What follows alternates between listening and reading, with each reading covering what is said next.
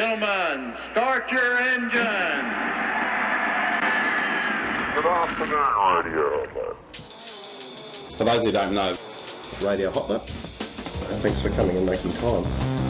It's on everybody's mind. For those who don't know, there's a big shebang. Sorry about that. Diabolical technical goodies. Radio Hotler. Hotler. Oh, cheers, boys. Cheers. Good afternoon, Radio.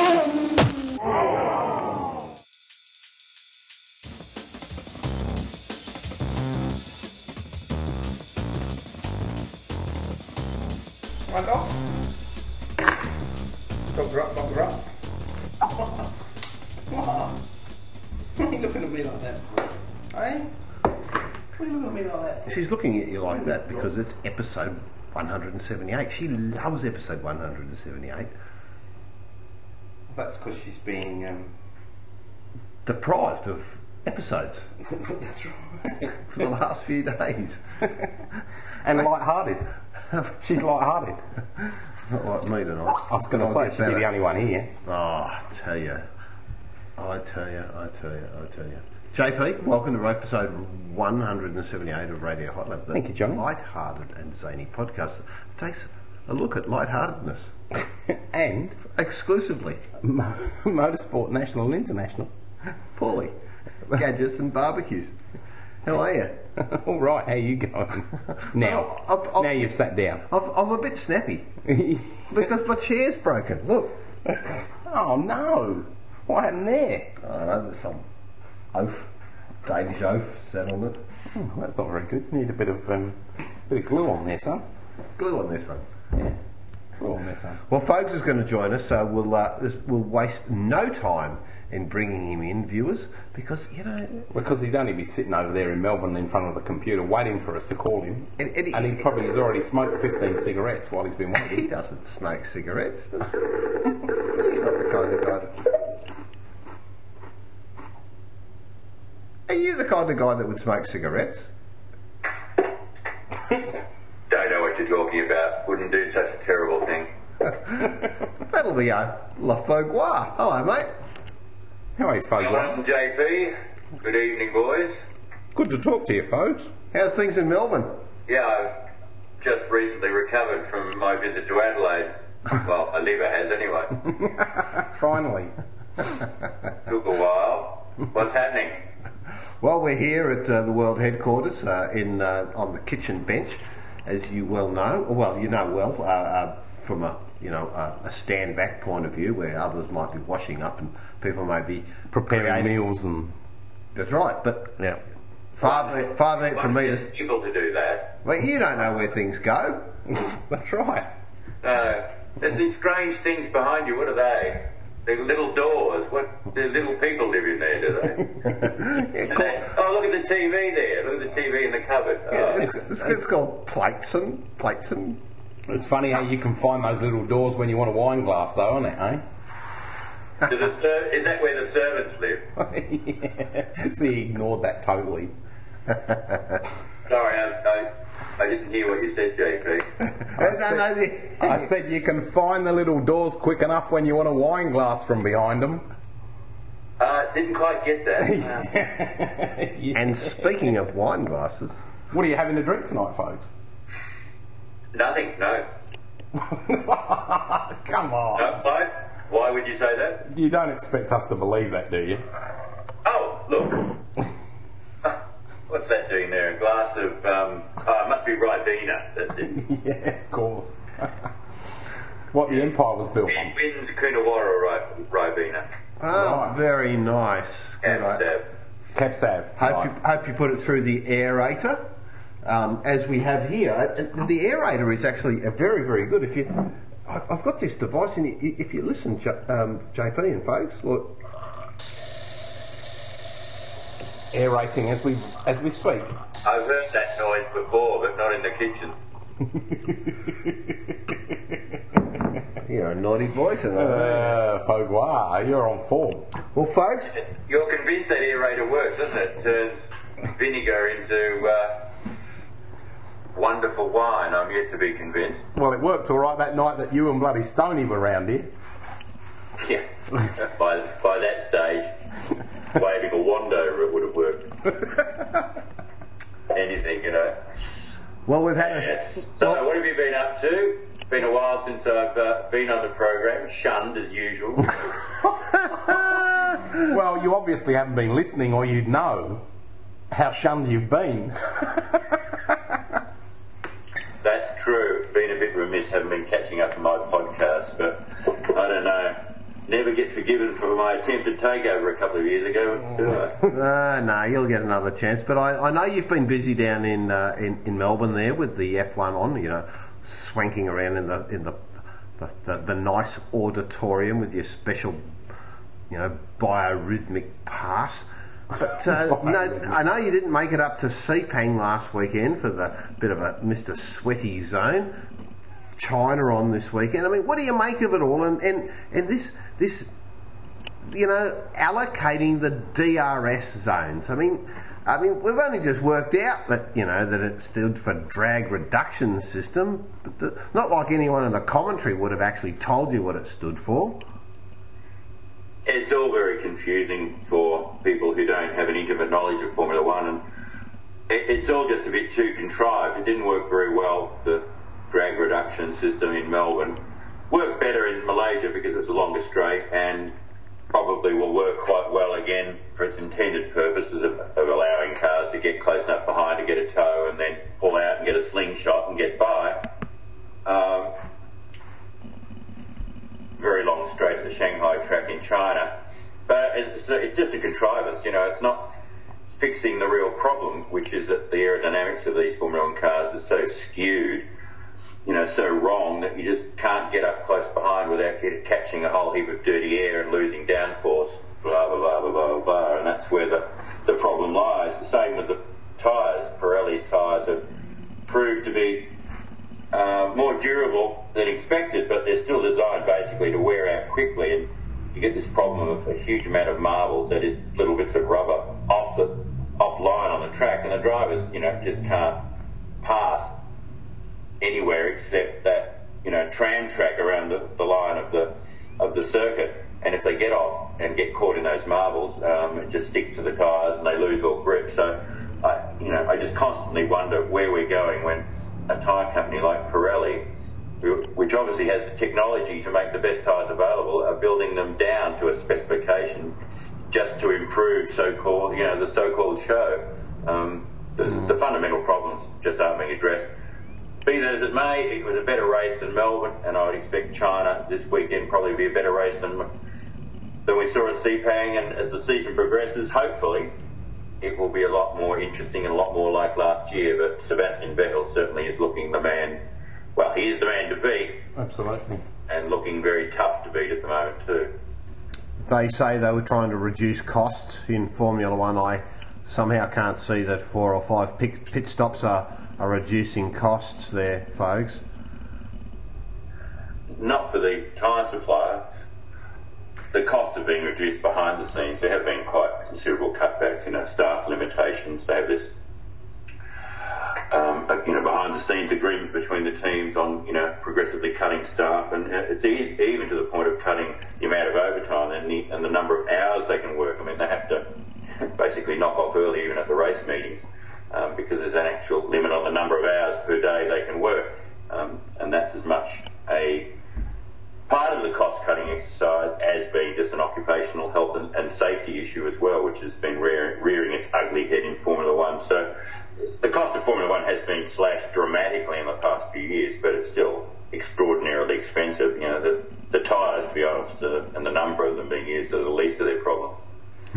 Now, what do you make of this, the DRS the implementation of it? Firstly, you have a point in the track where it says it is enabled, then there's an activation zone, and then there's a point where you can actually use it. It's not clear for everybody, and certainly not for us that would probably have a better chance of understanding it than many. It should be clearer.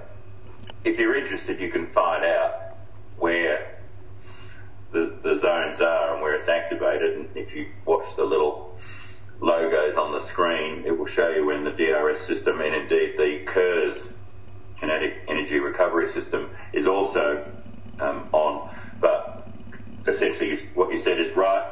If a car is within a second at a certain point leading to the nominated straight, when you get to the timing line or the activation line on the straight, which in Shanghai is actually going to be not out of the corner, it's going to be, about a third of the way along the very long straight. And at that point the driver gets a signal inside the car that he can push the button, and that activates the movable rear wing, which opens it up, puts a hole, makes a slot if you like, and that reduces the drag so that the guy behind can pick up, it's hard to tell, but anywhere between sort of 8 and 10 kilometres per hour, and as it would catch a toe and slingshot past. And as we saw it, when it works, didn't work for Fernando Alonso, his one wasn't working throughout the race, but when it works, it does, create an overtaking opportunity, but it's artificial, as I said before. I need to go back to the core problem, which is the very fussy aerodynamics that just don't allow what was a staple of racing back in the day, which was, slipstreaming. Yeah, for sure. Look, despite the fact that I'm enjoying a very nice 2008 JSM Fox Creek Shiraz Cab Sauvignon Cabernet Franc, it doesn't make it any easier for me to understand how that whole system works. Perhaps for the viewers or the listeners, for those watching television, it would be perhaps a matrix could be brought up on screen showing each driver, showing what they've used in DRS and in KERS, where it's been implemented, where they have it in reserve. So it's almost like each driver has a bank account of each component, and that they draw on it, and then there could be some graphical information. What do you think, folks? Well, I don't know about a matrix, but there is graphical information on the screens. It's pretty busy. There's a lot going on, but if you care to look, it's there. The DRS logo goes green when the driver's activated it. And same for the KERS. There's a little Z, lightning logo there with plus and minus, and you can tell how much they've used. Recharging, yeah. That lap, and whether it's recharging or being used. But if you didn't know, if you're just turning the TV on and watching it, quite mysterious. You'd wonder what was going on. But I mean, the KERS this year is critical, as we've seen. Red Bull got away with not using it at Albert Park, and Vettel, was quick enough there not to be able to use it, but he had to use it certainly off the start and to good effect in Malaysia, but it broke down halfway through and he wasn't able to use it. And Webber, well, his race was screwed from the start because he had no KERS right off the line, plus a bit of a clutch problem. So his effort in fighting his way back he dropped to 10th at the first corner, back to 4th and almost a podium. He was catching Nick Heidfeld at a great rate of knots on the last lap. It was a huge effort, and that just indicates that Albert Park was an aberration for Webber, so we shouldn't give up hope. But at the moment, if you haven't got KERS, you're missing, 80 odd horsepower off the start line, and in that drag to the first corner, that's critical. Vettel had it, used it to good effect. Webber didn't have it, and he just got completely swamped. It's clever technology, but again, it's artificial. It's contrivance. It is. With one version of the, what they had in Chanco a while back. The push to pass thing, and as they still have an IndyCar. Absolutely. Look, folks, when you're not busy talking to, rally czars, I mean, or any other czars. That's right. How do you manage to keep on top of all this sort of stuff? I mean, your life is so flat out with czars of rally and the Formula 1 czars and V8 supercar czars. Yeah, I know. There's plenty of czars lately. Yeah, but there was a Bolshevik revolution and got rid of the czars. There's still a lot around. But on the concept of czars, I mean, are they CZAR czars or are they TSAR czars? Or are they SARS czars? I spell it with a C, CZAR, but others spell it TSAR. Right. And what about putting the mask over your face? I just use the C. The C word. C spelling. I would never use... no, I won't say that. You probably shouldn't either. But being the Asian Grand Prix sort of environment, shouldn't you be talking about SARS? Boom, boom. Yeah, that's a worry, isn't it, eh? You know the Melbourne Comedy Festival's still on. It's not too late, John. He's talking to you, not me. No, put JP, he's gone. Maybe I should go there with the mayor and Ron Walker. Missing a consonant. Consonant. John. It's a constant worry.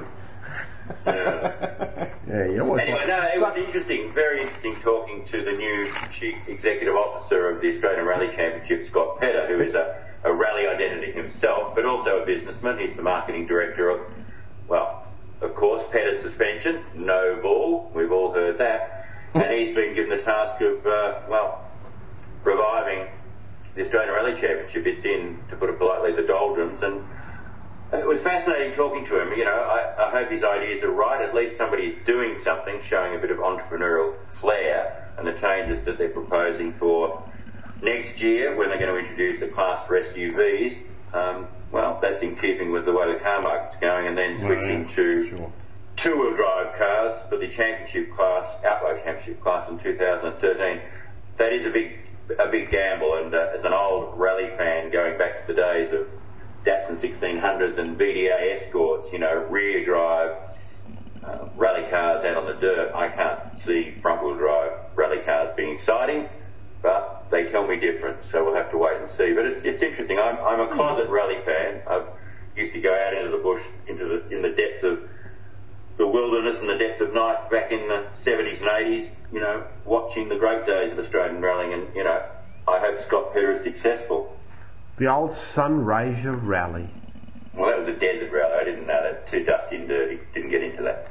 No, the Southern Cross Rally was great. You know, that was our sort of, you know, major international rally up around Port Macquarie, based in Port Macquarie. You'd know that area, John Hardy. And, you know, that was the closest we had to a World Championship round. And, in fact, the World Rally Australia is going back to that region this year, so that'll be interesting. But, you know, the rallying, when you had Ford and Holden Works teams and Nissan, Datsun Works teams in the 70s and early 80s, and you had the traditional old, you know, long rallies out in the bush, you know, it was what, to many people still is, to many rally purists, still is what rallying is all about. And rallying has a lot of issues, you know, not just getting manufacturers back involved, but it has environmental issues to address, and getting people out into the forest to watch rallies is really difficult now, so you've got to bring it, you know, into the cities a bit and have, you know, tarmac stages. Well, you've got, you know, you've got to have a bit of razzmatazz with the starts and finishes in town, and special stages or stadium stages and all that, and then looking for private land on which to actually run the rally. So, you know, it's no easy task. You mentioned tarmac stages. I don't agree. Sorry, rallying is not about tarmac stages. It's about loose surfaces, dirt, and if you're in the northern hemisphere, you know, snow and ice. Yeah. I don't, you know, tarmac rallying or tarmac road racing is an entirely separate thing, and there are too many tarmac rallies in the World Rally Championship.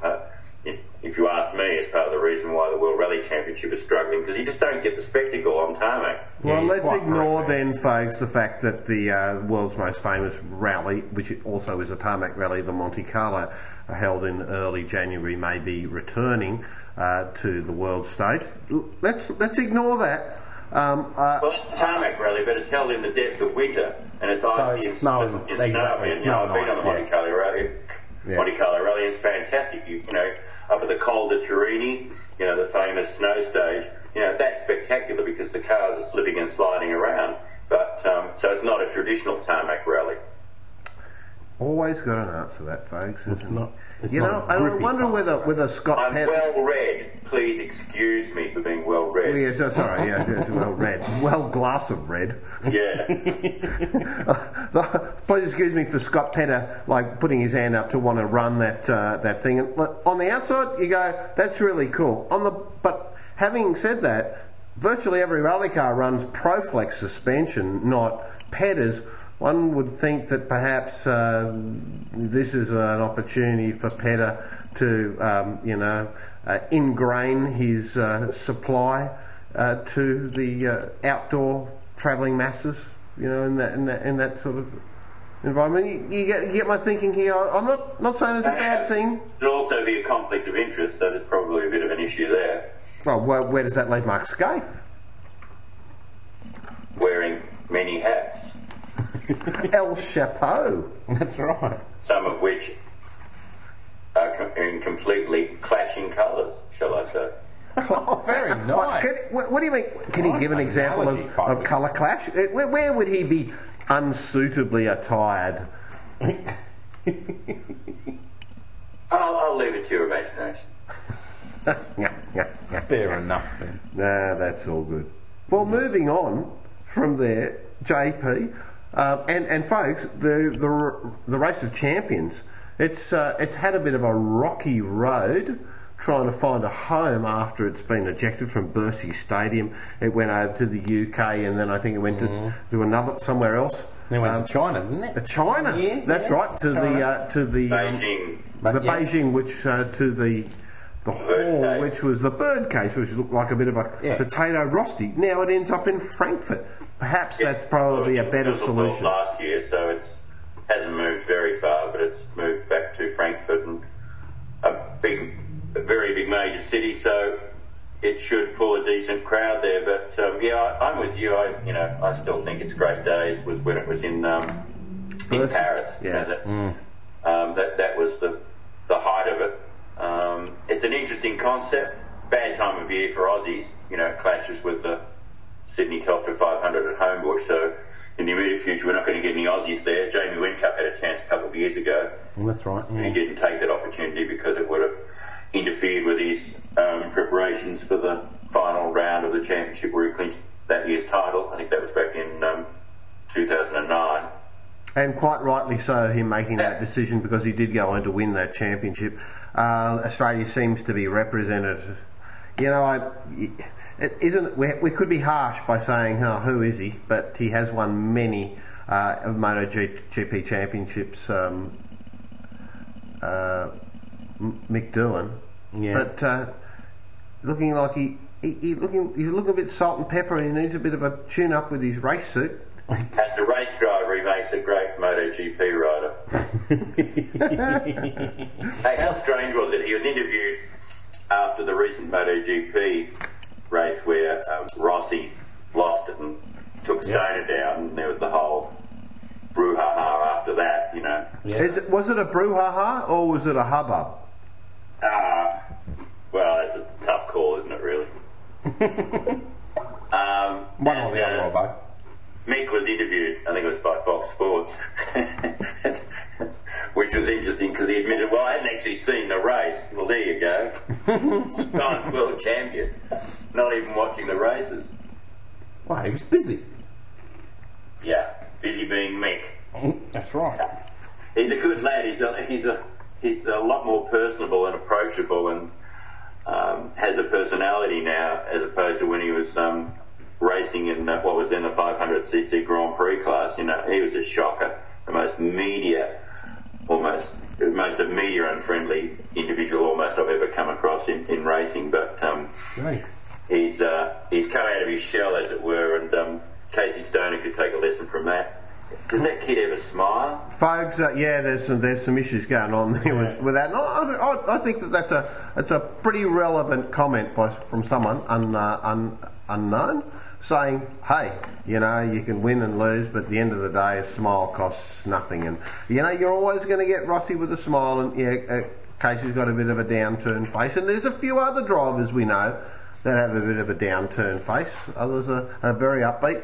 Craig Lowndes, always the upbeat individual. I can't specifically name anyone who's Mr. Miserable in V8 Supercars, but you can definitely see those that put their best foot forward when the media opportunity is there for them.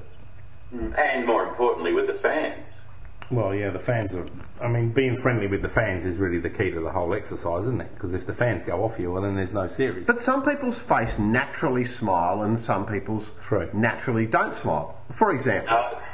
Casey's he's got a problem because, he's a great rider and like a lot of them behind the scenes, he's a personable young bloke, but, not only when he's presenting to the media, I've been at a couple of things where he's, dealing with fans and he just never looks interested. He's not outgoing, he's just sort of there under sufferance, and it's a shame because, he could be one of Australia's great sporting stars. Well, I think that reflects just... personality there. He's not radiating any warmth. No, he's not. And then you find that the general public then don't get behind him. I mean, as a sort of comparo, I guess you could probably say Leighton Hewitt. Yeah, I was going to say exactly that. Exactly. No one likes him. Had the same problem. No, it wasn't just tall poppy syndrome. It was just the way that he came across to everybody. He just pissed everyone off.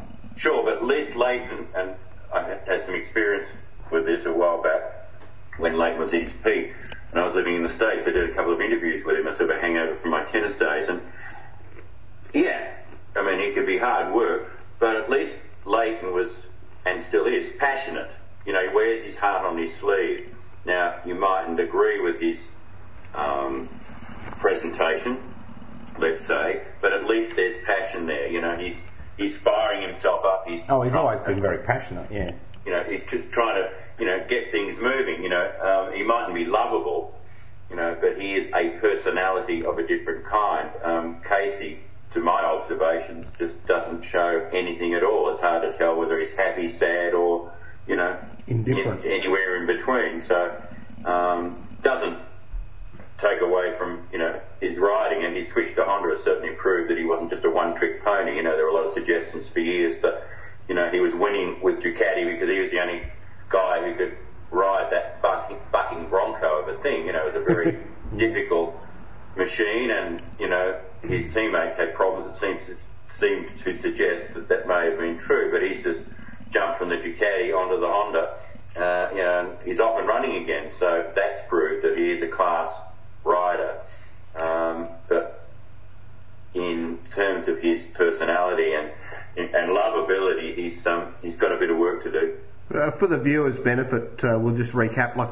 And I'm just taking the time frame loosely, but 20 years ago, folks, you were out doing 10 years in the top tennis circuit, and then went on to do F1, and then again, correct me if I'm wrong with these time frames, but yeah, right. I spent all of the 80s pretty much covering tennis, and on the 90s in F1 and the then majors like Wimbledon, and into the early 90s, and then sort of switched to Formula One in the early 90s for a while, and then went off in various games. Yeah, so my question is, having done tennis in the 80s and then Formula One in the 90s, has the joviality of media, irrespective of the sport that you are covering, sort of diminished a little bit because the media outlets are so much more wide-ranging with the the implementation of new stuff like websites and Twitter and Facebook and sort of, put it this way, is the in the 80s and the 90s, a person like yourself would have been the centre of the hourglass, representing the sands of information that came from the racing or the tennis fraternity to the public below. Has that now been diluted? Yeah, it's a lot harder now than it used to be, and ironically, we used to think back in the 80s and 90s that top tennis stars and Formula One stars particularly were unapproachable. By comparison, thinking back, they were a dream, and accessibility, to the top tennis stars like the McEnroes, the Connors, and even Pete Sampras later on. When I think back, was actually pretty good, but that comes from being a regular on the circuit, and the same in Formula One. And in the late 80s and early 90s, I was a regular, and you get to know, the stars, everyone from Ayrton Senna down, and there were, as you said, lot fewer media back then. There's a lot more competition now. There are a lot more people. But also, as the years have gone on in most major sports, access has been progressively, whittled away to almost nothing, in the sense of getting quality time with these guys. Try and get a one-on-one with a Formula One star these days. It's virtually impossible. There are lots of group sessions. And so, in simple terms, access on the surface has improved because all these drivers and team officials across a Grand Prix weekend are available quite regularly to the media, but never exclusively. So you can never get any depth, get anything good if you're a bit more creative in your questioning or, a bit better at digging out news. You used to be able to get people one-on-one and find out things and get a story yourself. Now you're just part of the group. Yeah, so the individuality has disappeared, and you just don't get a lot of stories these days that really show in any depth the true character of Formula One drivers and a lot of other sports. In America it's different. There's in ways a lot more accessibility. But again, it's always in a group session. And I read a piece in the local paper on last Sunday about how inaccessible AFL football stars are to the media in general, and not even in group sessions. Just getting hold of any AFL players, away from the games is impossible, and that's bad because, like it or not, the media are simply there as a conduit to the fans. Sure. It is, the sports stars and sports participants' ways of speaking directly to the fans. You can't talk to everyone, so you do it through the media, and most people in the business just don't seem to realise that. Well, has the media then in its own right become a nanny state? Like Mark Webber had accused Melbourne and the Australian, certainly Victorian government of being so with rules in the light of, a lazy little burnout by Lewis Hamilton? It's a pretty good way of describing it. Generally, Australia is certainly a nanny state, and Webber got pilloried for making that comment, but he was completely correct. OH&S madness. Yeah. Well, everything, not just OH&S. But also, folks, sorry. This is a country, whose reputation, or the reputation of the people, was built on the rebel spirit, almost the Eureka Stockade thing, even though it was a debacle. But particularly through the 70s, when I grew up in the 80s, Australians were known and were outspoken people known for speaking their minds, and we were anti-authoritarian. Well, now we're just a pack of pussies. We've rolled over. But this road safety nonsense as in, constantly targeting, speed limits and the draconian system that we have of speed laws and speed detection, certainly in Victoria and also New South Wales, South Australia and Queensland, and all these ever-increasing restrictions are being put on our society, and Australians who were renowned, not just known, but renowned for speaking out and not accepting lamely what authority told you. But isn't this what rolled over? Isn't this exactly what Radio Hot Lap and your own column in AA is designed to do? To go, hey, look, I'm an independent communicator, as some of the writers for technology newspapers or behind the ABC, and say, hey, like what I say is not necessarily the views of the organisation, but I'm just telling you like it is. Or the way I see it. I just think, and I'll have to keep going back to that with JP and I, and yourself, your face. The commonality is that we want to go and say, hey, look, if we want to tell you to go and get fucked, that's fine, because that's our opinion, and we should be able to have an opinion, and people we are shouldn't get designed pilloried to. for that opinion. Conversely, conversely, and most often it works. People seem to appreciate independent thoughts, but as a society, we are just accepting more and more restrictions and repression all the time. We're just little oases, in a desert of, well, not free speech, but independent speech. But just to get back to Formula One, I mean, I just read an article in Motorsport this month. I don't know whether you've read it, and there's a big, long, in-depth interview there with Murray Walker. And he was talking, he started off talking about Nigel Mansell, and he basically said, look, I know a lot of people know that I'm friendly with Nigel and da-da-da, but he was a black and white man. Unfortunately, most of today's drivers, because of the pressures of sponsors and all the other crap that they have to do, are grey men, and so you don't get the characters that give the media some fodder, for want of a better word, to go along with, and I think exactly. he's probably dead right there. And the media says they don't portray a character that gets people, the fans, involved. You know, it's hard to, you know, attach yourself to a Lewis Hamilton or a Fernando Alonso or you know, what is a Felipe Massa, you know, completely anodyne. Yeah, at least Mark Webber says something. True, he does. Yeah, absolutely. I mean, he speaks in cliches, and proverbs, and things, and you know, everything's in sound bites. You know, it's difficult when you try to get him to say something at length, in depth. But you know, he has something to say that's interesting, unlike the rest of them put together. Who are all watching their P's and Q's all the time. Well, they are. You know, political correctness has gone mad, and the drivers and the teams are worried about offending anyone, but certainly their sponsors. And I never understand it from a sponsor's point of view.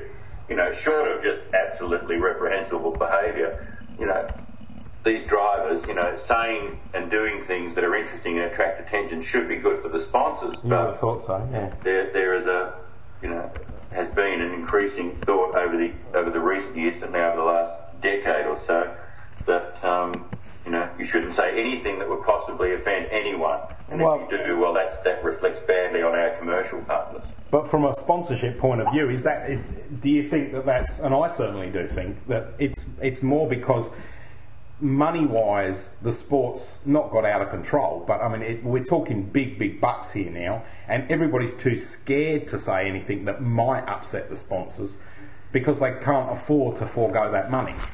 That may be true, but the reality is that the more uncertainty there is, the more coverage the sport will get. True. And, you know, the more exposure the sport will get, and therefore those people involved in the sport will get more exposure. And you see it. It can be, motorsport can be such a dull sport at times, you know, despite itself. It is actually a very exciting sport when you drill, you know, not very far down. But its presentation of its personalities has become so weak that the people homogenised, you know, in general, that when there is a controversy going, it gets huge coverage. Well, you know, and this is a message that's been going around, you know, for at least the last several years, and nobody seems to see it. Yuts. That's what I've got to say to you. Or that's what the bloke that's been not able to crash enough cars in the WRC, Kimi Räikkönen, going to trucks, and he seems like he's done pretty good. Folks, what do you make of that? I like the comment there from Jensen Button. He goes, "Oh, everyone's leaving to go and do utes, all two of them." I think he's referring to the fact that Raikkonen was the latest McLaren driver too. Yeah. Oh, no, and referring to Montoya earlier. Yeah, it's hardly an exodus, is it? But no, Kimi is an odd character to say the least. I mean, he's behind the scenes. He's, you know, one of the greatest hell raisers ever known. You know, he's almost a James Hunt-esque type character. Except that when he got in a race car at a racetrack, he was, you know, the dullest thing you've ever seen. You know, he's even more boring than his fellow Finn Mika Hakkinen. I never thought I'd live to see the day when, you know, anyone would be more boring in a public environment than Mika Hakkinen. You know, saints preserve us, honestly. Raikkonen was completely counterproductive for Formula One. He just lost interest in the end, couldn't be bothered. Yeah, definitely couldn't be bothered. He was great for a while and is a great talent. And as I said, behind the scenes is a fascinating and outrageous personality. But did he come from cashola or what? No, very humble beginnings, and did very few open wheeler races before he was, you know, elevated into Formula One by Sauber. I mean, he was a genuine prodigy, but, you know, just so dull, you know, when he was put in a situation where he had to deal with the public, or more particularly particularly the media, just didn't not only didn't want to say anything, just couldn't be bothered saying anything. After race press conferences is a great example. You just want to, just think yourself. I mean, there's nothing there. Well, I mean, he's an exciting driver, and Citroen will probably be quite relieved if he does actually go off to NASCAR. well, I think he's probably... The crash bill will be severely reduced. I mean, yeah, but... has it been a rally where he hasn't crashed? Yeah, but at the end of the day, like, he was getting paid 13.x million from Ferrari to not go racing. I mean, how much of that can you tear up in WRC? And in fact, that would probably preempt, like David Richards going and saying, hey, I'm really sure I'm going to sell 12 WRC Minis, the Countryman, in 2012. But do you think, with two of them being factory cars, you reckon that Kimi might wreck the other 10? Well, I was going to say he probably would sell 12 if he let Kimi drive them. Well, he's tired. But Kimi's paying for the stuff. I've got the feeling that Kimi will actually do quite well in NASCAR. Yeah, I do too. He's super talented. He's far enough removed from Formula One that I think he'll be able to adapt to these, unwieldy beasts in NASCAR, certainly the trucks, and then move his way up through Nationwide into Sprint Cup. I actually think, oddly, that if he puts his mind to it, he'll actually do quite well because he's got the talent, but driving the rally car, he's been used to something that's very unwieldy and very unresponsive compared with a Formula One car. So when he jumps into the NASCAR environment, it's not going to be such a big shock to him because even someone like Pablo Montoya, who's been chipping away at NASCAR now for a few years and has come close to winning races, he's still not really on top of it. And even Marcus Ambrose, he's still fighting to come to grips with the very different technique of driving on an oval compared with road racing. It's so far removed now that anyone who tries to make the transition late in their career from road racing to ovals has really got a mountain to climb. JP, what is that red wine that you spilt on the current issue of AA that is... I haven't spilled it on the current issue of AA. So promptly on my doorstep this morning. I've spilled it on that bit of paper that I've got there. It's got nothing to do with AA, so you can stop bitching and moaning. No, I'm just asking you what the wine is, you It's miserable. Henry's Drive, Morse Code, Padthaway Shiraz. Well, there you go. You mentioned Nigel Mansell and what Murray Walker was saying about him in that interview in Motorsport magazine. Mansell was hard work back in the day. Yeah. But it was a complete nightmare. I had so many run-ins with him, it wasn't fun. But I can't believe that, folks. Gee. No, but... Was that over a cigarette lighter? He's the most defensive, prickly individual possibly I've ever come across. But he was colourful. Yeah, he was. And in the car, I mean, he was he was a lion, wasn't he? Il Leone, as the Italians did. But, he was fantastic. But I remember Patrick Head, the boss of Williams, once said to someone that, Mansell would have been the perfect driver if you could just helicopter him into the cockpit, let him race, and then helicopter him out of the cockpit and take him away. But he was a character. In any sport, you need light and shade. White hats and black hats. And Mansell, was a different shade compared with his contemporaries like Senna and Prost. And there was plenty of contrast, and you always need that contrast in any sport. And that's what we're largely lacking, certainly. In Formula One, there's no real villain at the moment. The closest to it is Alonso. But as a villain, really doesn't really cut it. But he's sort of a likeable villain, so therefore he's not a villain. You know what I mean? Do you think he's likeable? Well, sort of. He's a good steer, and he says things that make sense. So that makes him sort of likeable. He would sell his grandmother for 1,000th of a second. Oh, of course. Completely and utterly ruthless. But then so was Schumacher and so was Senna. He's the most complete driver out there for sure, but he's no great personality. Well, listen, we don't want an Edward de Bono scenario going on here about how many coloured hats. White and black's fine, and there's an orange one out there as well. Witch's hat, if there's trouble. Let's focus back on what's going on in America after we talked about Kimi and trucks. George Miedeke has had a little bit of a boost up. He'd been running in the late model series in the East Coast East Coast called the UURA series. Now, folks, you're going to have to help me on this because even I'm confused. And if I'm confused, everyone else will be confused, or perhaps not. He's now got to boost up to the ARCA Championship, which is a feeder category to NASCAR, but is that not a feeder category to the trucks, which aren't actually trucks, the Craftsman which are whatever. Well, what they were, which are not actually trucks, which are a feeder category to Nationwide, which is then Sprint Cup. I mean, how do you make sense of all this stuff? What is going on with George Medicki? Do you understand it? You've been over there a few times. There are many levels of feeder divisions, if you like, for NASCAR. They have all sorts of regional and divisional championships on both coasts. ARCA is actually not directly affiliated with NASCAR, but it is held to be, the top level of the junior divisions, if you like, because all the late model stuff like George was running, they're all very local stuff. They run on, local, Bullring Oval tracks, every Saturday night, they're weekly shows, or, multiple. Perhaps, could I... And ARCA is just below either trucks or Nationwide, but a lot of drivers who are trying out for Nationwide or Sprint Cup even, they get experience in ARCA because it's the closest to the NASCAR car racing as opposed to the pickup truck.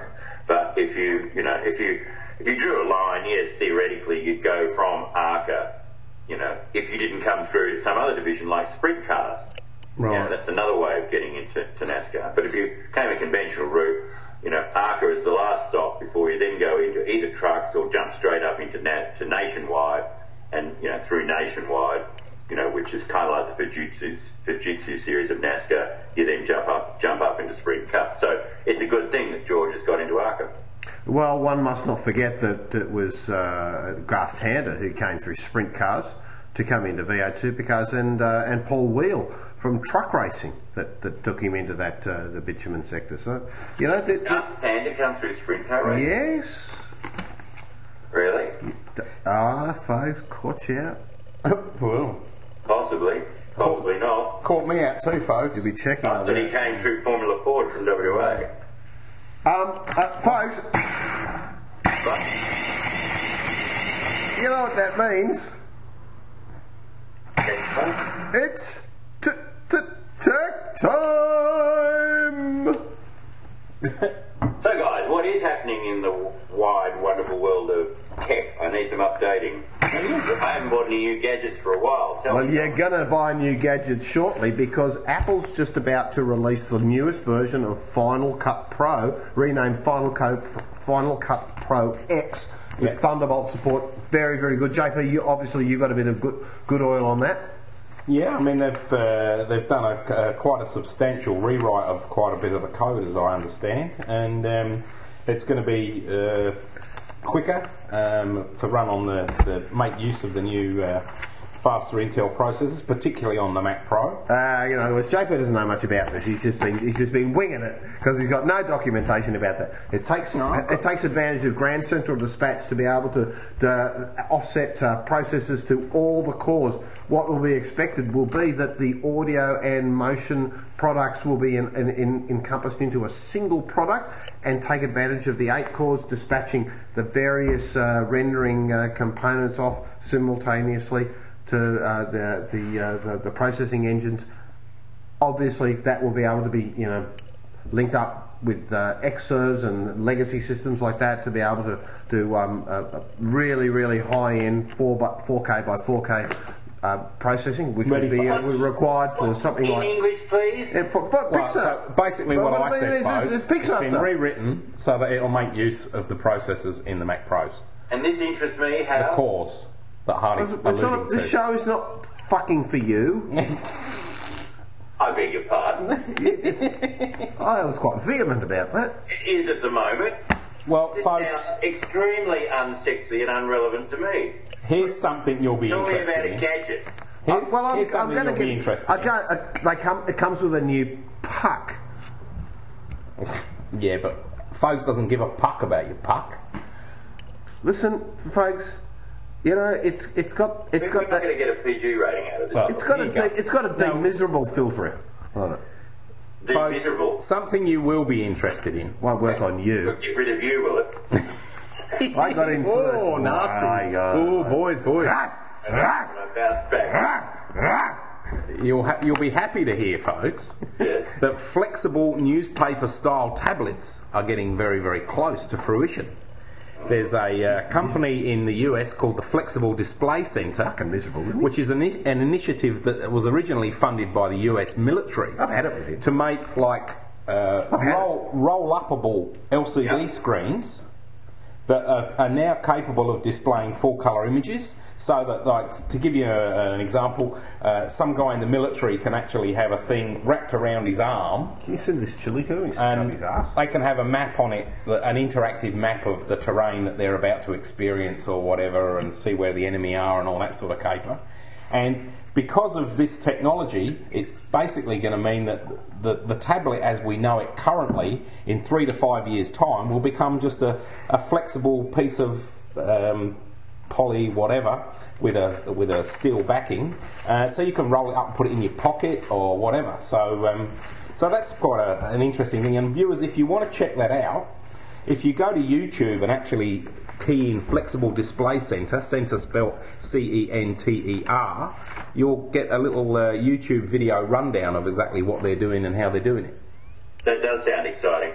It is. I Hey, think. speaking of exciting, any news on iPhone 5? Yes, there is a bit of news on iPhone 5, other than to say that look, the imminent reports of its early arrival are Rubbish. way misconstrued. Near-field communication is probably a core technology that they want to implement, which will effectively mean that you won't need to bring your Visa card out, and What are you laughing at? Something popping up on the screen here. Oh God. and you'll be able to use your iPhone for a chat to your bank transaction system and stuff like that. In lieu of a credit card is what you're saying, because of the proximity. Yes. So JP, you're right. iPhone generally, folks, the hot rumours are that it will be at least September. It'll probably be September or fall in the US, our spring, before we see iPhone 5, for various reasons. Probably in light of what Apple want to do with it, as Hardy just alluded to, but B, also because of the Japanese earthquake thing and the lack of flash memory available, blah blah blah blah blah. That's also going to slow things up. Okay, well that's interesting. The reason I asked was my son in the UK has put the bite on me for my iPhone 3. And you want to get a new one. And I've actually said to him, well, look, yeah, you can have it, but you know, with the upgrade of the iOS, it's ground to a halt. It's not a very good phone. So I said, look, we'll wait. When iPhone 5 comes out, I'll get one of those and I'll give you my iPhone 4. And he thought that was a good deal, but I'm just trying to get some timeline, so he's going to have to wait a few months before that's going to happen. He certainly is, if you're going to wait for an iPhone 5. Well, I think it's better to use it like the you- iPhone 4 than palm off the old iPhone 3, which, as I said, with the operating system upgrade, it's just hopelessly slow. Now, folks, we'd had a bit of a chat about the problems would have been going on with the ACO and their media rights and this and that, with Sebring not getting any coverage. Well, today I realise that there's a new deal has been signed with Motors TV, and after the near disaster of the coverage of the Sebring ALMS round, they're sort of doing their best to sort of come back, and Motors TV has reached an agreement for coverage in Europe of 7 of the 8 remaining ALMS season. Ironically, with the exception of Petit Le Mans, which is under the control of the ILMS committee, which is still part of the ACO. And here we're going back to the ACO going, I think we want to make this 4-round Intercontinental Le Mans Championship, the hero to the detriment. To the good word. Good word. How many points in Scrabble? Oh, I don't know. And Scott Atherton, CEO, or Newtnut, as we've called him, and I've had to share a few brooms with him. High quality international digital and television distribution of our sport is vital, and we have an outstanding following of fans around the globe, and these commitments from both our ESPN partner and long-running international television friends enable us to demonstrate our commitment to providing great Sky Sport. Well, look, if you're going to distribute the content out over an online network, you just know that you're going to marginalise your viewers. So, I mean, still, despite all the jumps and leaps forward in technology and NBN rollout coming here in Australia, it's very unlikely that is the solution. Free-to-air is still the way to go, isn't it, folks? Oh, of course it is. Most people still watch free-to-air and still will, in the foreseeable future, if not my lifetime. If you look at the figures, Foxtel here in Australia, roughly 23-25% of households, and that's about the same percentage that Sky in the United Kingdom has always got. There's about a quarter of the households are prepared to pay for pay TV. And you were talking about that debacle with the television coverage of the Sebring 12 Hours, and ESPN3.com, which is an exclusively online channel of ESPN, the American-based sports network, which you can only get in Australia, for example, if you're a subscriber to Foxtel and a subscriber at a sufficient level to get their sports package, and that enables you to, go and watch it online, which seems a bit Irish. You want to watch it on your television, not on your computer monitor. So, this new deal you've talked about, John, is progress, but the ACO does seem to be meddling and favouring their International Le Mans series at the cost of the ALMS, certainly where events clash, such as the Sebring 12 Hours and the Petit Le Mans.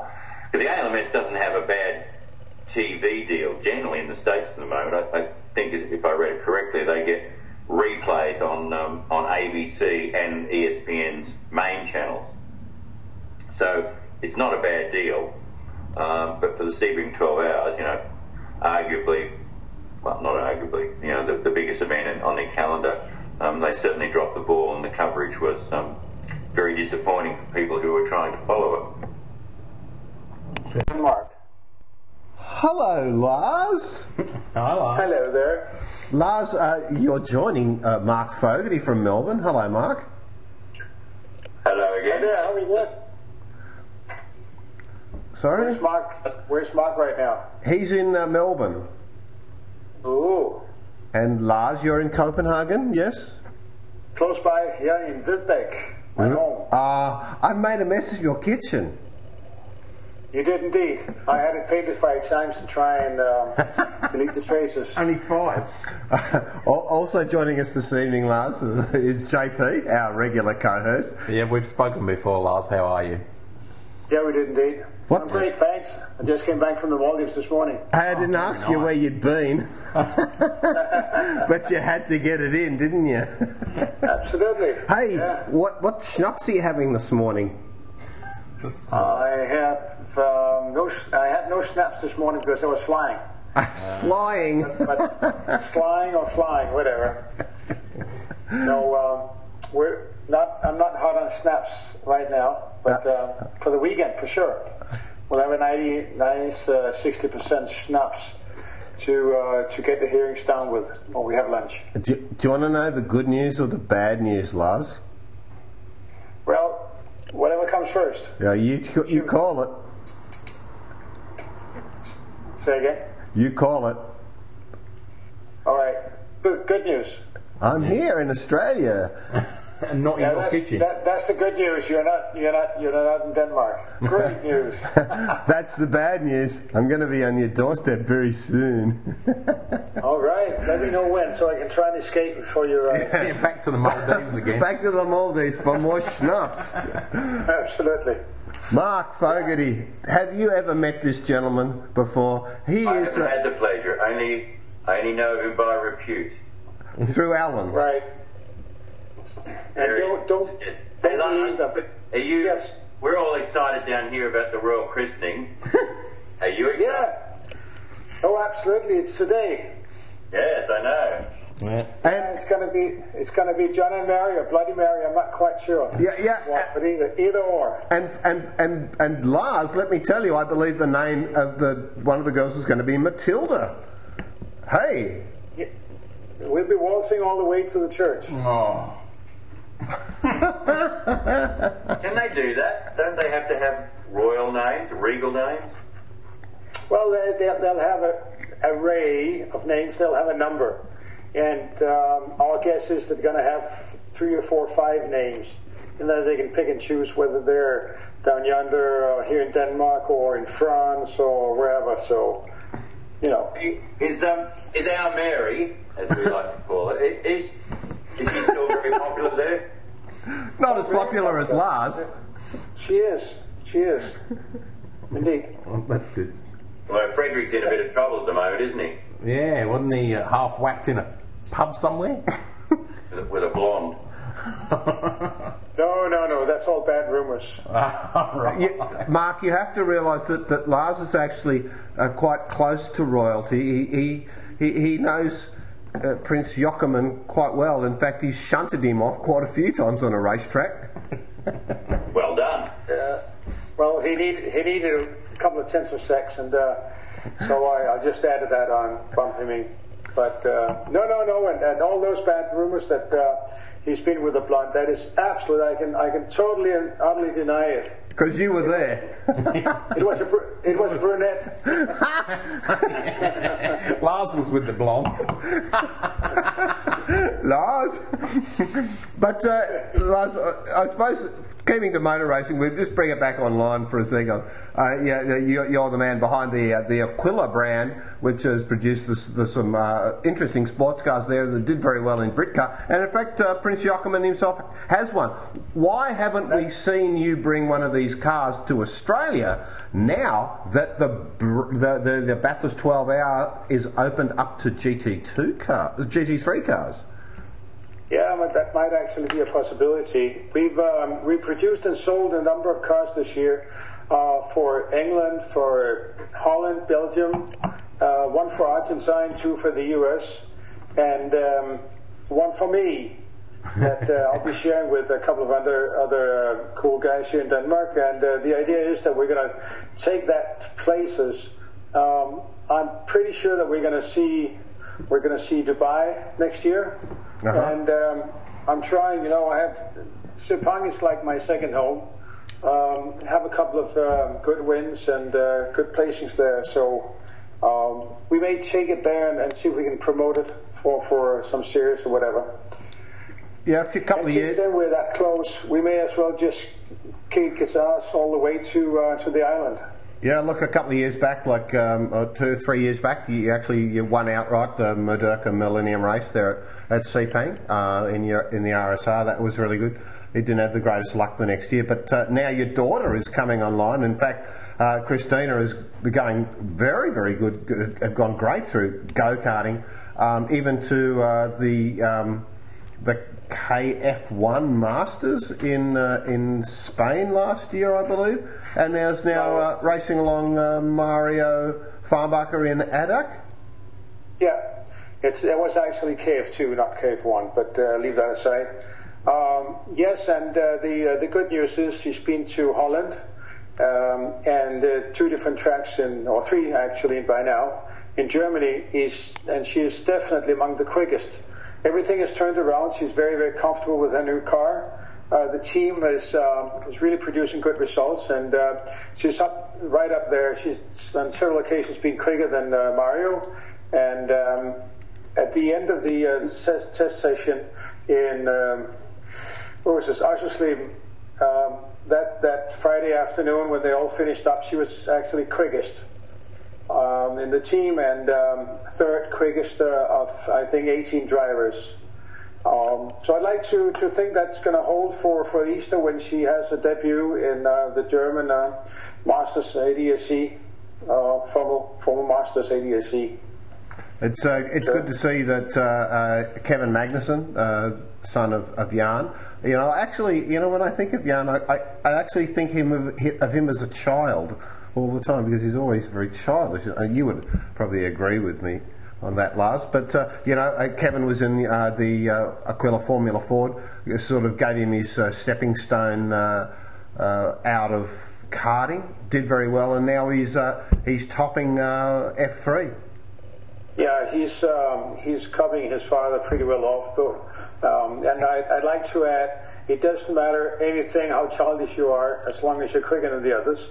And I think it's safe to say that Jan is an all-round fantastic race driver. I mean, he did very well with Brown. For a number of years, it seemed like they were the only two that really could get the Panas to go awesomely quick, and even try to give the Audis a run for their money. And then, of course, he went on to Chevrolet and did very well. His son is a fantastic youngster. I think he has all the talent that Jan has, and then, of course, he has Jan as a dad, so it's not too bad. He's going to be driving the British Formula 3 season this year, and I think he has a very good chance of winning. I think they'll kick off this coming weekend. I don't know where, but somewhere in England. Well, Carlin have a very good record of being able to produce results for the drivers. But Father's not doing so bad. And folks, I hear this week that he signed up a deal to team up with Paul Morris Motorsport, I believe. Not exactly all the paperwork's not actually signed to drive at the Indy race here at the Surfers. Jan's going to get a drive with one of the Paul Morris Motorsport cars in the Gold Coast 600. So adding to the growing list of internationals who are coming out this year, because obviously, as you know, last year in the inaugural mixed race with international co-drivers, they brought in 18 overseas drivers. This year it'll be the full field of 28, and with various clashes with other series and also the restriction on the internationals who take part in the Gold Coast 600, they can't also compete at Bathurst and Phillip Island. Actually, there's a bit of a scramble on to get top class drivers because some of those restrictions mean that there aren't so many available. But Jan, who I thought was one who should have been out here last year, not quite sure why he didn't make it, is apparently going to be in the field this year. So it will be interesting to see him out here, and he's certainly a great talent, although Lars, something of an unfulfilled talent, wasn't he, really? I mean, back in his Formula 3 days, I think Jackie Stewart described him as someone who was going to outshine Ayrton Senna, but it never seemed to work for him in Formula 1. No, I think a lot of people don't really realize, and it's often like that, what pressure the Stewarts were under. They didn't have the budget like so many other small teams, and it was quite obvious that there was a number one car for Rubens and a number two car for Jan. It was really obvious for the insiders, but it didn't help Jan to promote his name onwards. He was best friends with Rubens, and you can't just go and be envious every day and say this bugger from Brazil, is always getting the best. He was a better driver on a good day, but I think that had Jan gotten the same equipment, he would certainly have been right up there with Rubens. And from being a hero to a zero isn't much, and he just didn't have that portion of luck that was needed. Had he been in a Jordan or something else, I'm sure he would have shown a different talent, as he's done in basically every other car that he's been driving.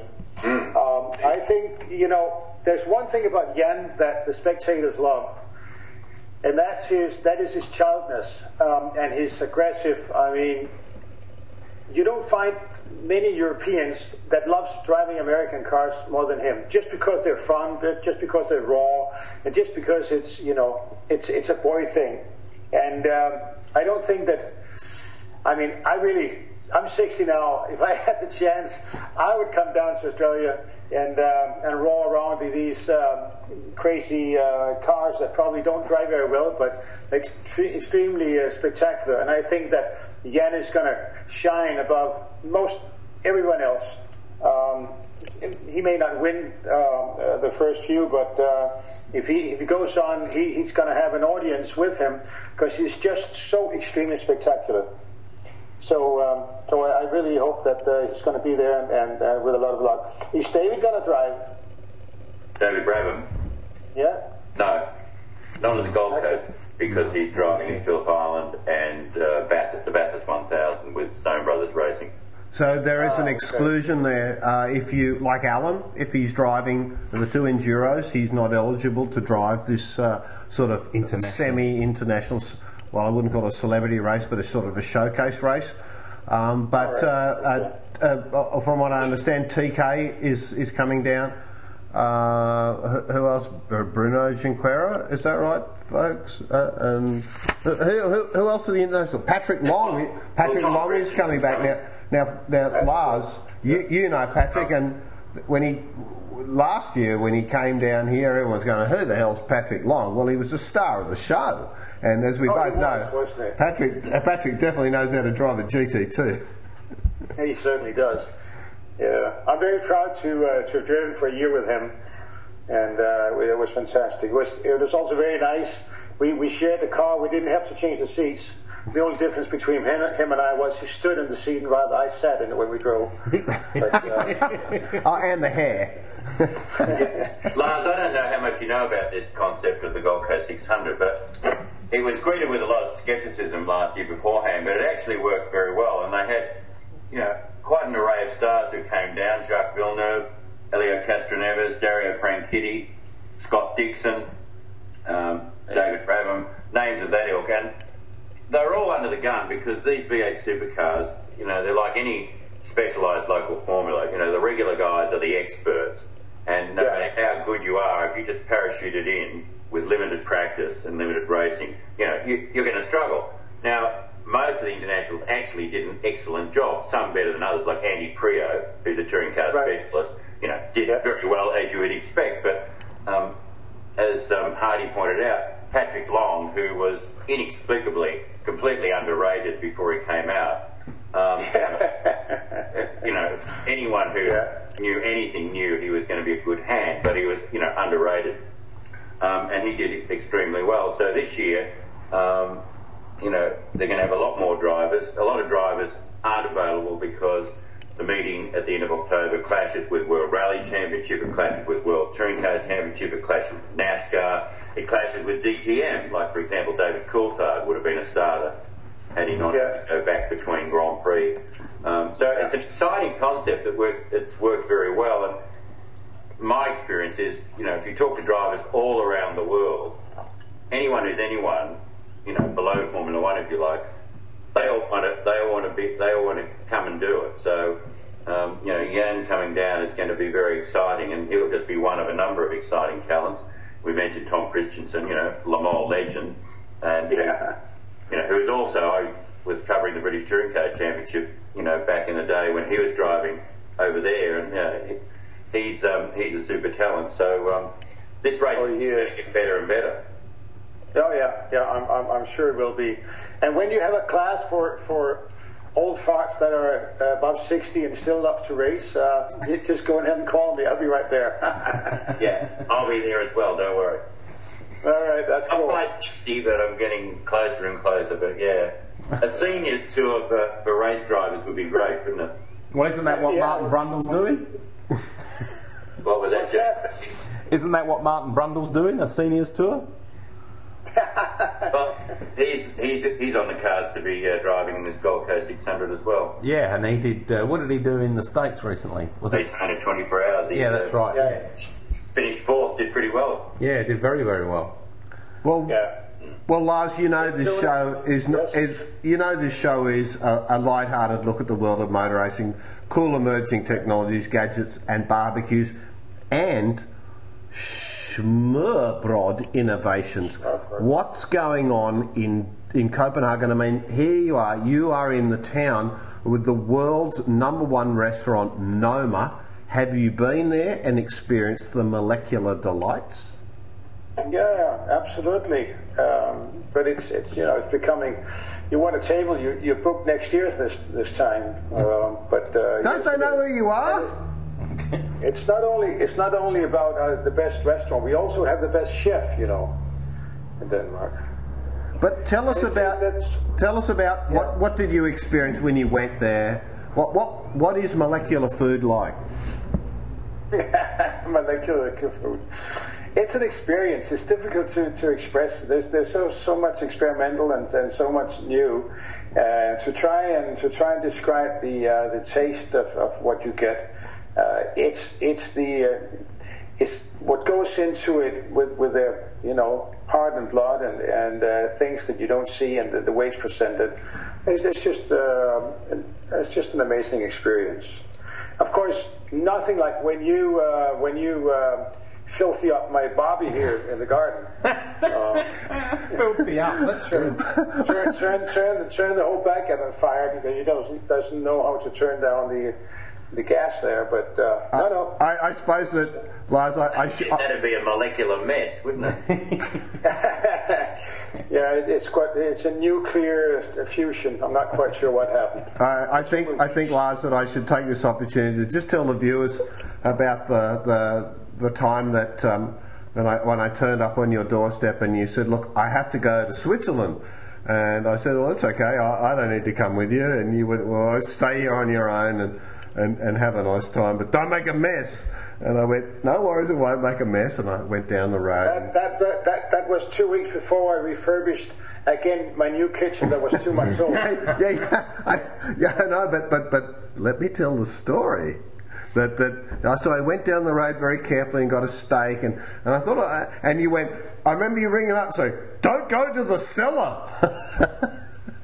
So I went down the wine cellar. Yes. And I said I wouldn't go there in a high voice. So I went down and I got a couple of wines, and I got this wine, and I remember I went, damn, the cork is so bad. I couldn't get the cork out of the thing, and you had this really good cork removing mechanism there. And I went, damn it. And I finally got it out. I went, and a little bit of it splattered on the table. I went, didn't get me. Yay, all right, and enjoyed the meal. Anyway, you've turned up the next night, and I went, hey, and you've got very good, not a mess at all. I said, hey, Lars, I've got dinner ready for you, and here's a nice bottle of wine. And he goes, nah, that's rubbish. I'm going down to the cellar. And you went and got something glamour out of the cellar, an Australian wine, no less. What was it? It was a estate. A Henschke. Henschke, yeah, got a Henschke out, and then you got the wine puller out, you put it in, and went, and I said, it's not working. He goes, rubbish. Anyway, and sure enough, the thing was rubbish. It didn't work. And I remember you pulling it out manually, and then you went, you haven't made a mess. At that point, you looked back up at your ceiling and said, can you explain those red marks on my ceiling? And I remember, that must have been the bottle of wine from the previous day. Well, another 1972 Heskes estate. Shiraz, splattered all over my kitchen there. But anyway. And as I got out of bed 11:15 in the morning with you waiting for me patiently to have breakfast, there was a man on a stool with a roller cleaning the ceiling. As you should. No, not cleaning, just repainting it. That's okay. It's so nice. It's so nice to have John as a friend. Not because of the friendship, but he lives in Australia. That really is good. Thank you, Lars. That's what folks are saying, being in a different city, Lars. Don't worry. Well, it's nice. You have a bloody big country down there. Mine is only 500-600 kilometers long and 300 kilometers wide. Look, we've burnt it, flooded it, or hit it by a hurricane. So, like, there's bits of it that aren't left. Right. Anyways, hey, I want to bet you guys I want to bet that there's going to be a Dane amongst the first 3 finishers in that race. Which race? The Gold Coast The 600. Gold Coast, yeah. Gold Coast 600. You should take this bet on with Fogues, because apparently Fogues is quite influential. Much like yourself. Yeah. So, Lars, do you reckon a Dane in the top 3? Yeah, absolutely. Big call. It could Very big be. call. Yeah, it could be Jan or Tom. Jan is so damned about racing that you give him the worst car that drives backwards, he'll still try and win the race. Yeah, it's not He knows how to handle the pitch. Yep. Lars, you'll need it with the team he's with. Yeah, you don't know about that bit, Lars. That's a big slag, folks. Not really. All right, well, I think that would be taking candy from a baby on that one, Lars, but I applaud your optimism. You'll be surprised, right? A 6-pack. I won't be surprised by either him or Tom's ability, but it depends which teams they're with, and both of them aren't with. Neither of them is with a genuinely top team, to be honest. Tom Christensen is apparently going to go with Dick Johnson Racing, last year's championship winning team, but they're not the same team that they were last year. And Jan is with Paul Morris Motorsport, who keep finding more and more creative ways of not to do well, I'm afraid. But all right, folks, we've got to wrap this up. We've got to wrap this up. But I've got a couple. Good to talk to you, Lars. No, don't go yet. But for Lars, we've got a couple of things we just need to ask you about. A couple of things which are relatively important to sports car racing, and I know Lars will know all about this. The arrival of the Lotus Evora GT2. Now, Lars, what do you think about that arrival on the scene? Jet Alliance. It's an iron. Jet Alliance is a solid team. It could do anything. But reliability, I think, is the key. I'm sure they'll make a car that goes quickly, but can they keep it on the island? I'm not sure. But we'll just have and see. Okay, so you're running a GT3 car in the Aquila, a completely different looking car to what McLaren is now offering with the MP4-12C GT3. Mate, that's big competition. But that doesn't look as sexy as your car. No, and it costs 3 times as much as ours. You know we're running an LS7 engine now. I don't know. The website's become invisible. That's not true. I hope not.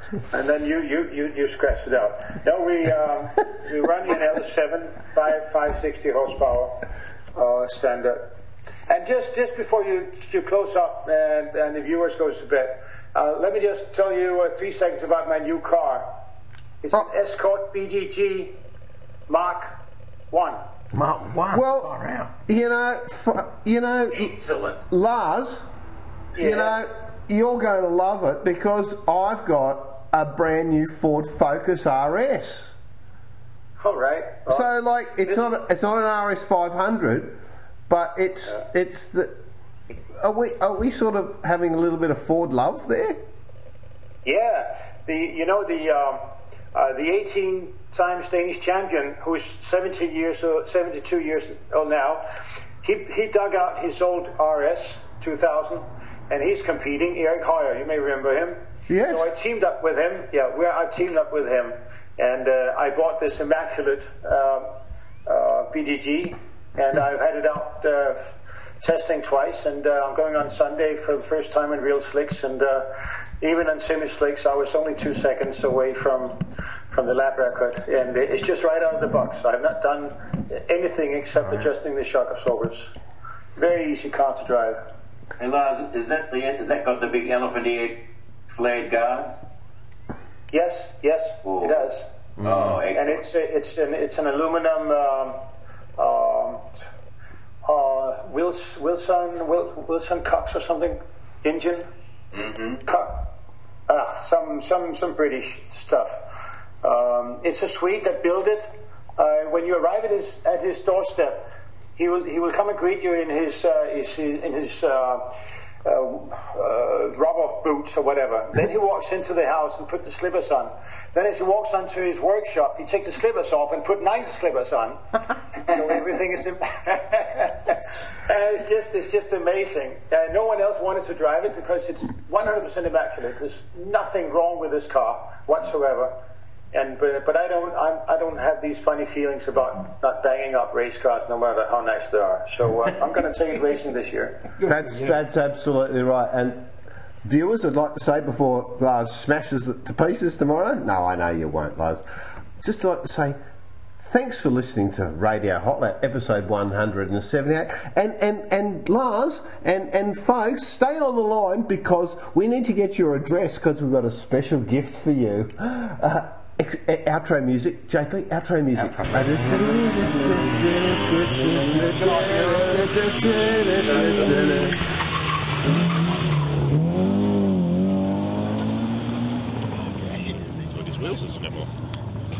No, we still ain't.